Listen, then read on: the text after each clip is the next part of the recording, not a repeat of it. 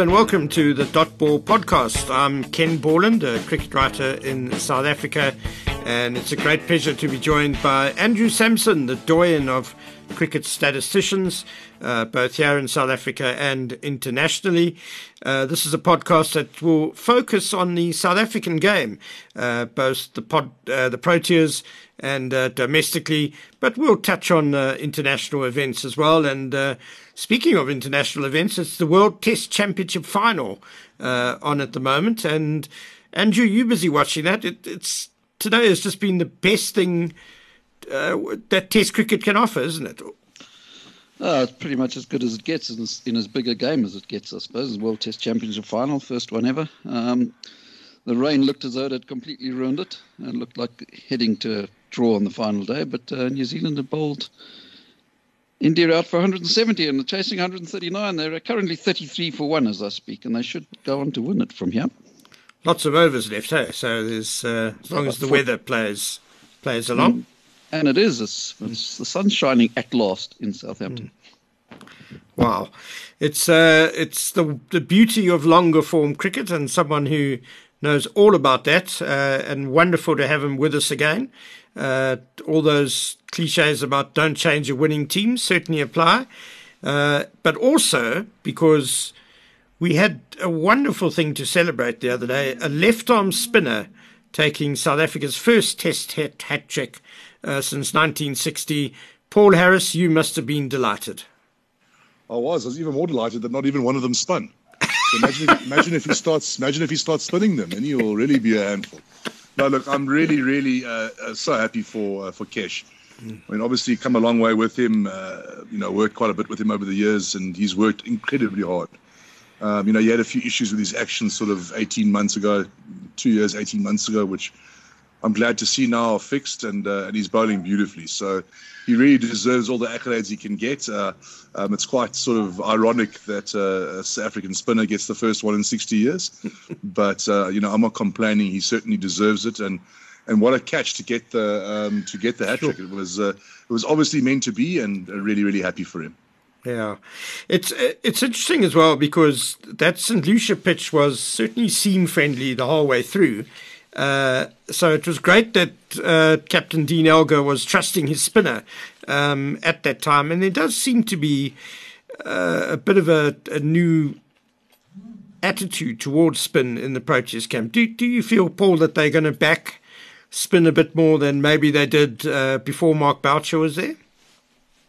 Look, certainly before Mark was there, certainly. I mean, when you have a fast bowling coach, you're pretty much in a hiding to nothing. So, as a spinner, as we previously had, it was sort of very fast bowling, sort of heavy, which you can kind of understand in South African conditions. But I think we're seeing it across the board. I think we're seeing it in first-class cricket in South Africa. The spinners are bowling a lot more overs. They're getting a lot more wickets. We've seen Sir Brian come through the system as well now, getting a lot of wickets. It almost seems like every time you look, the spinners are bowling sides out in first-class cricket, which is great to see. Captains are backing their spinners more. It maybe doesn't bode well for how we're playing spin, but it certainly does bode well for spinners in the country. I mean, I don't know. I know it's a 19-man squad, but I mean, maybe Andrew can tell us. I'm not sure there's ever been a South African squad with 4 spinners in it. So, it's great to see. I know Barch is a horses for courses kind of guy. He always likes to play a spinner in his side, and it was great to see. I think they sort of gave Kesh a few overs to see what would happen, and obviously things started happening for him, and then the rest is history. But again, I mean, it can't happen to a nicer guy. It can't happen to a guy that's worked harder than him, and he doesn't always get the accolades that he deserves. He's now got, I think, the most Test wickets ever for a spinner in South Africa, and there isn't, as I said, anyone who deserves it more than Keshav. Andrew, anything to add there? Certainly the 4 spinners is quite a landmark for South Africa. Now, I do know, chatting to Mark Boucher, that before that first test in Pakistan earlier in the year, he actually wanted to play 3 spinners in the starting lineup. Maharaj, obviously, but also Tabraiz Shamsi and George Linder as a kind of all-rounder spin option. Unfortunately, Shamsi pulled up with a back spasm on the day of the game, but when would have been the last time that South Africa had played 3 spinners in an 11? They have done so since readmission, a couple of times, not very often. But 4 spinners, of course, famously in 1906, South Africa had 4 googly bowlers in the 11. Jeez, So it does go back a bit, obviously, but it was very early days of googly bowling. But certainly since readmission, I don't think they would have had 4 in a squad before. Obviously helps we have expanded squads with COVID, but also the spinners are, as you say, coming into the game in South Africa. It used to be back in your day, Paul. You were pretty much the only option to play as a spinner for South Africa. Thanks for that. Yeah, I mean, there weren't others competing really for the place now. Whereas you've now got Maharaj, Linda, Shamsi, Sir Brian, Mutusami. You can list a whole lot of them, which is very unusual. So that has definitely been a change in South African cricket lately. Yeah, you're right. As soon as the one that was competing qualified, I was dropped. So you're 100% correct. Sorry about that, but you know what I mean. There weren't a lot of spinners around in those days. Yeah. Oh, Andrew, I mean, Paul Harris says how much he respects you at the start of the program, and then you dump him like that. Yeah. Sorry. Honesty comes out. There's been quite a lot of discussion lately about, not lately, but just in the last couple of days, about Keshav Maharaj's place in the pantheon of South African spinners. Is he our best spinner ever, present company included? And, I felt duty-bound to mention that, back, as Andrew said, in the early 1900s, South Africa's 4 googly bowlers were considered a real world force, bowling on matting. And Paul, did you ever bowl on matting? You must have enjoyed it with your height and the extra bounce you get. I did, actually. I played a bit of cricket in Holland. I was fortunate enough to play for VRA, and we were the only team in the country that had a turf wicket. But certainly when we played away games, we would play on the matting. But they got quite clever. So if the opposition team had an overseas player, the spinner, they would stretch the matting so it wouldn't spin as much. And obviously if they had one, they'd keep it nice and loose, and then it would spin quite a bit. So they were quite crafty when it came to how they would stretch their matting. Fantastic. Beautiful ground, Amstelveen. It is. It's one of my favourites, actually. Yeah. Fortunate to play a season of cricket there. And thoroughly enjoyed it. In fact, if I'd said to myself, if I went back and played sort of amateur overseas cricket again, I would go there. It just so happened that I went to Warwickshire after that, but I really enjoyed playing out there. It was a lot of fun. And Amsterdam's not the worst city in the planet either. No. And speaking of googly bowlers, it was great to see in the last week that Aubrey Faulkner, a great South African player from around about that time, was inducted into the ICC Hall of Fame in the last few days, and certainly one of South Africa's greatest all-rounders, but not often mentioned. Hey, Andrew? Yeah, no, he definitely was one of the greatest all-rounders South Africa have had. Career interrupted a little bit by the war, ended up going to England, but he averaged 40 with a bat, and I can't remember offhand with the ball, but it was about 28 and 25 tests, which is quite a lot in those days. He scored big runs, and as you say, as a googly bowler, took lots of wickets as well. He was a genuinely great all-rounder. I actually have his stats here because it's on the same page as Test hat-tricks for South Africa. Aubrey Faulkner, 25 tests, 1,754 runs at an average of 40.79. When I don't think there would have been many other South Africans averaging 40 then.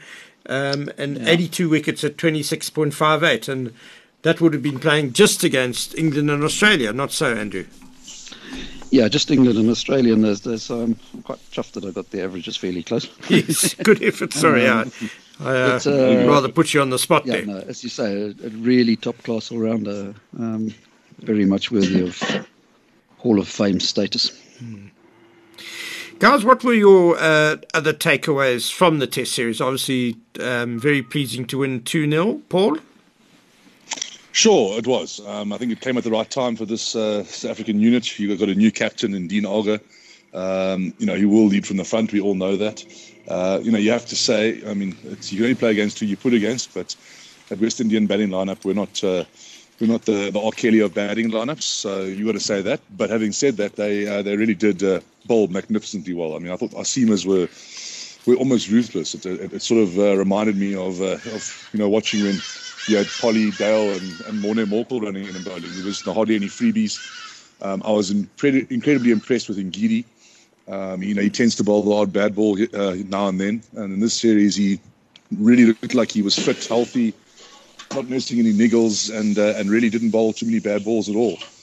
He really seems to be growing quite well, which is great to see. And obviously the rest of the fast bowlers we know are world class, and then obviously Kesh coming through. So it was great to see. I would like to see us. Obviously the conditions weren't conducive to getting big runs. You were never quite in on those wickets, but I'd like to see a few more of our guys getting sort of big hundreds. But I think that's going to come with time.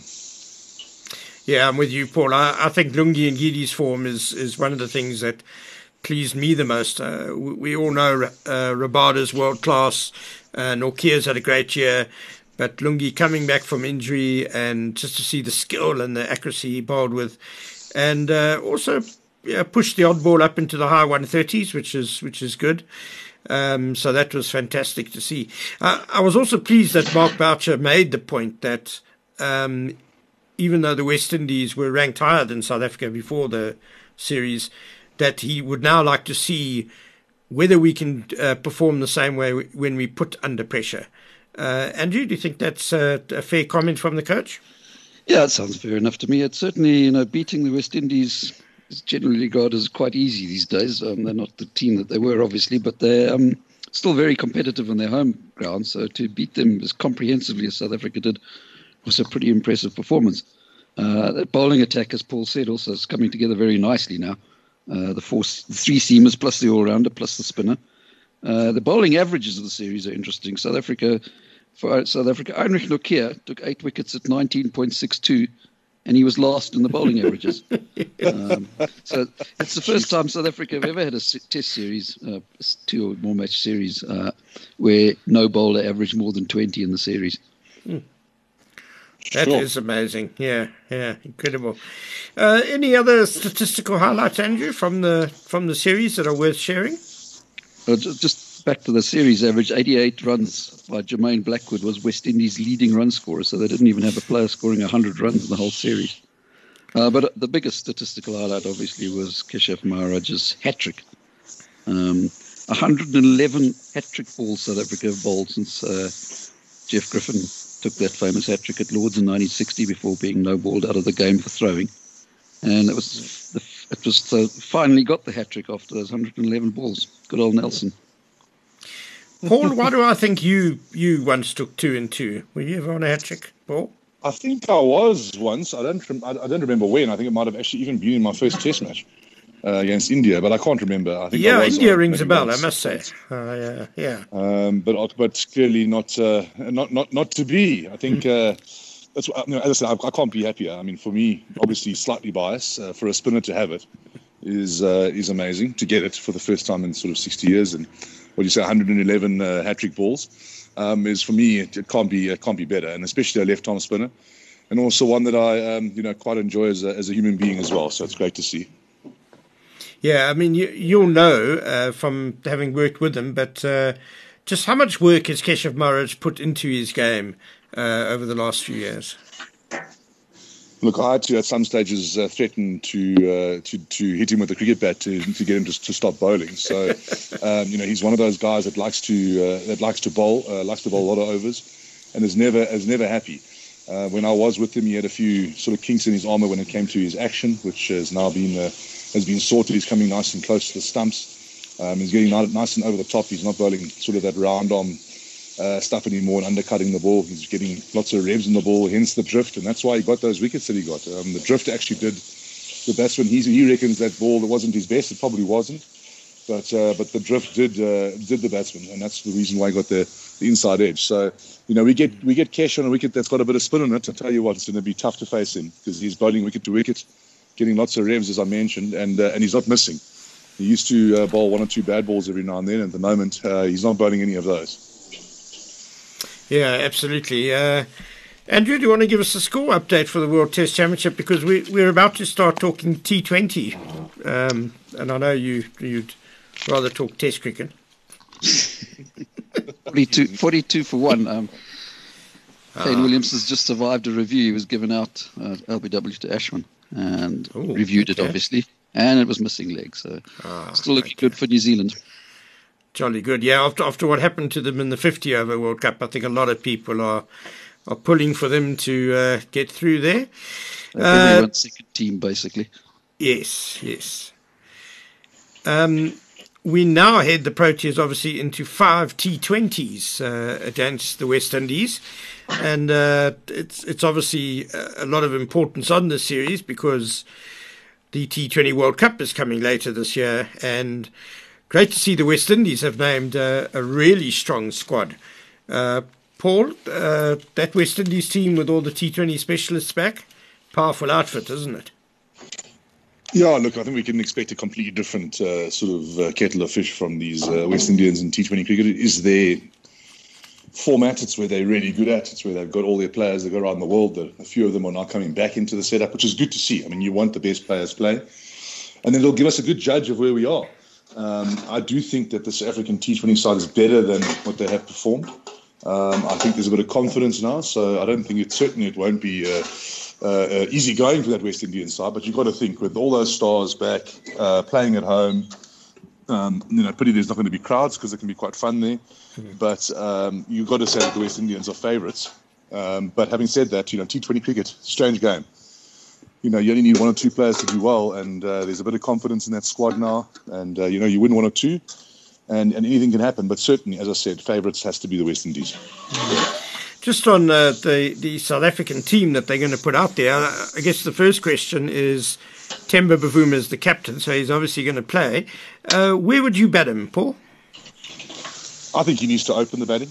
I think that's his position. I don't think he can come down the order. I think that's sort of that number 1, 2 spots. I think other guys might have to shift position to make space for him there. But as the captain, obviously, certainly going to be playing.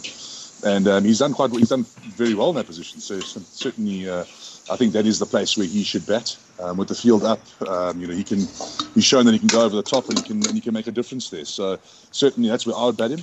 If anything, 3, but certainly 1 and 2. Okay, because you kind of answered my next question, which was going to be Quinny de Kock obviously opens, but do you go with Markram as an opener? You saying you would prefer Bavuma to open. Who would you then have at number 3? Well, then I'd have Markram at 3. So that would be your. I think Markram's got to play. I see him as an X-factor cricketer. He scores with the back from the front foot. I think he's just an amazing cricketer. So for me, he has to play. But yeah, I think he's more suited to number 3 than what Temba would be. So I would open with Temba and have him at 3. Is there a particular reason that you would prefer to have Temba open and Markram at 3, given that Markram is obviously opened probably more than batting at 3? Just because the field's up. I think that as the sort of field spreads, I think Markram's got the sort of better power game than what Temba Bavuma has to sort of hit boundaries once the field spreads. I think you want to give Temba as much time as possible with the field in, so that he's more sort of hitting the ball on the ground, piercing the gaps. He can go over the top, but he's not known for the power game. So, you don't kind of want Temba coming in the 10th over. You want him sort of there in the beginning. If he's on 60 by then great. Then he can he's in and he can hit a few out the ground. But certainly, you don't want him coming in fresh in the 10th, 12th over if you get a really good start. Yeah, and of course, Aiden Markram, we've seen in 50-over cricket for the Titans, has quite often batted at number 4 and can certainly clear the boundary. So that does give credence to your opinion there, Paul. I suppose we would all agree that in the makeup of the team, we've got our 3 quick bowlers, Rabada, Nortje and Gidi. Shamsi as a spinner, you'd probably want to play a second spinner being in the West Indies. Do we all agree on that, Andrew? Yep, I think you want to play second spinners as much as you can in 2020 in general. And of course, the World Cup will be in either India or UAE, which is where, there's places that help spinners the most. So you definitely want a second spinner if you can. Paul, you happy with those 3 quicks Sure. and 2 spinners? I think with I think with George Linder in the setup now, you can afford to do that from a balance point of view. You can actually he can come in 6 or 7. You can actually even bat up the order if you need someone to go and give it a smack. So he gives you that balance. So I would imagine he would come into the mix. Certainly, I agree. I think that you must try and get as close as you can to that team that you want to play at the T20 World Cup. There aren't too many games left. So kind of, I know you want horses for courses, but in the West Indies can be a bit slow sometimes in the one-day stuff and be quite flat, which is pretty similar to what you're going to get in India or the UAE. So I agree. I think 2 spinners will be the order of the day, and you might even sort of sneak another all-rounder in there if you can. Yeah, well, it's kind of what I was building up to asking you next, because Markram can obviously bowl a bit as the 6th bowler, and does anyone object to Van der Dussen and Miller both being definites in the team? No, I agree with that. Which then brings us to that number. There's one spot left, and do we go for another all-rounder like a Dwayne Pretorius, or would you like to see another specialist batsman play, Paul? Look, I would love to have seen Pet Lequire be in better form, maybe, and fit and rearing to go. I always thought that I kind of thought at one stage he'd be that sort of batting all-rounder that could slot in.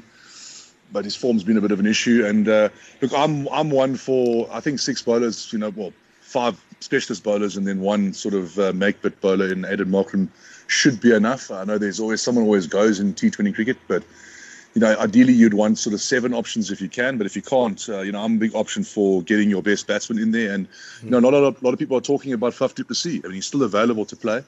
He had an unbelievable IPL. He's a seriously gifted cricketer.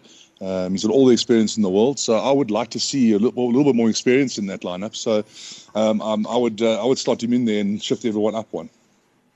Yeah, there was talk about Faf actually getting a late call-up to the squad. There were contractual issues because if he had originally gone on tour, because he's not a CSA contracted player, he then actually basically wouldn't have been paid for the tour. He would have just had match fees, which, as Paul will know, are really just a top-up thing.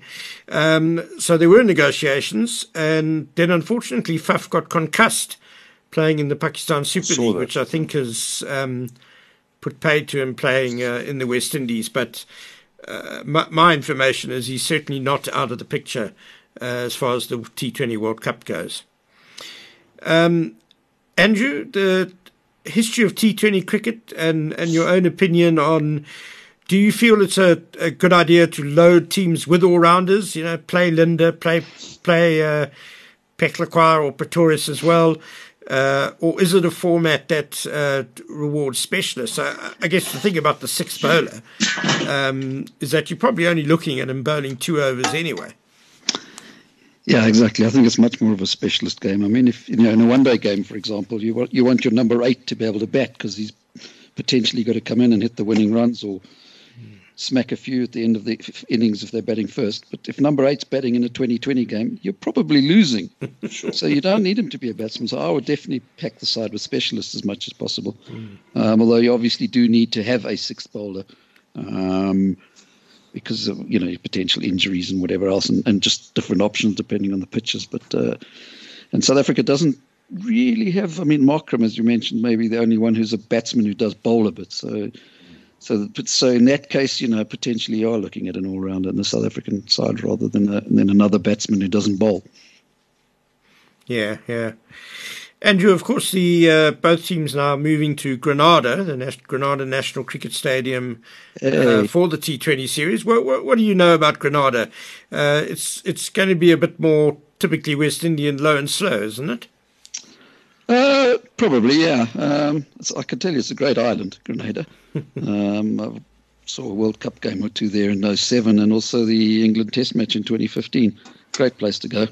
But as you say, probably fairly low and slow, as most of the West Indies pitches have been, although they are definitely changing that in recent times. They have improved the pitches in the last year or 2, but certainly the last 10, 12 years, it's been low and slow mostly.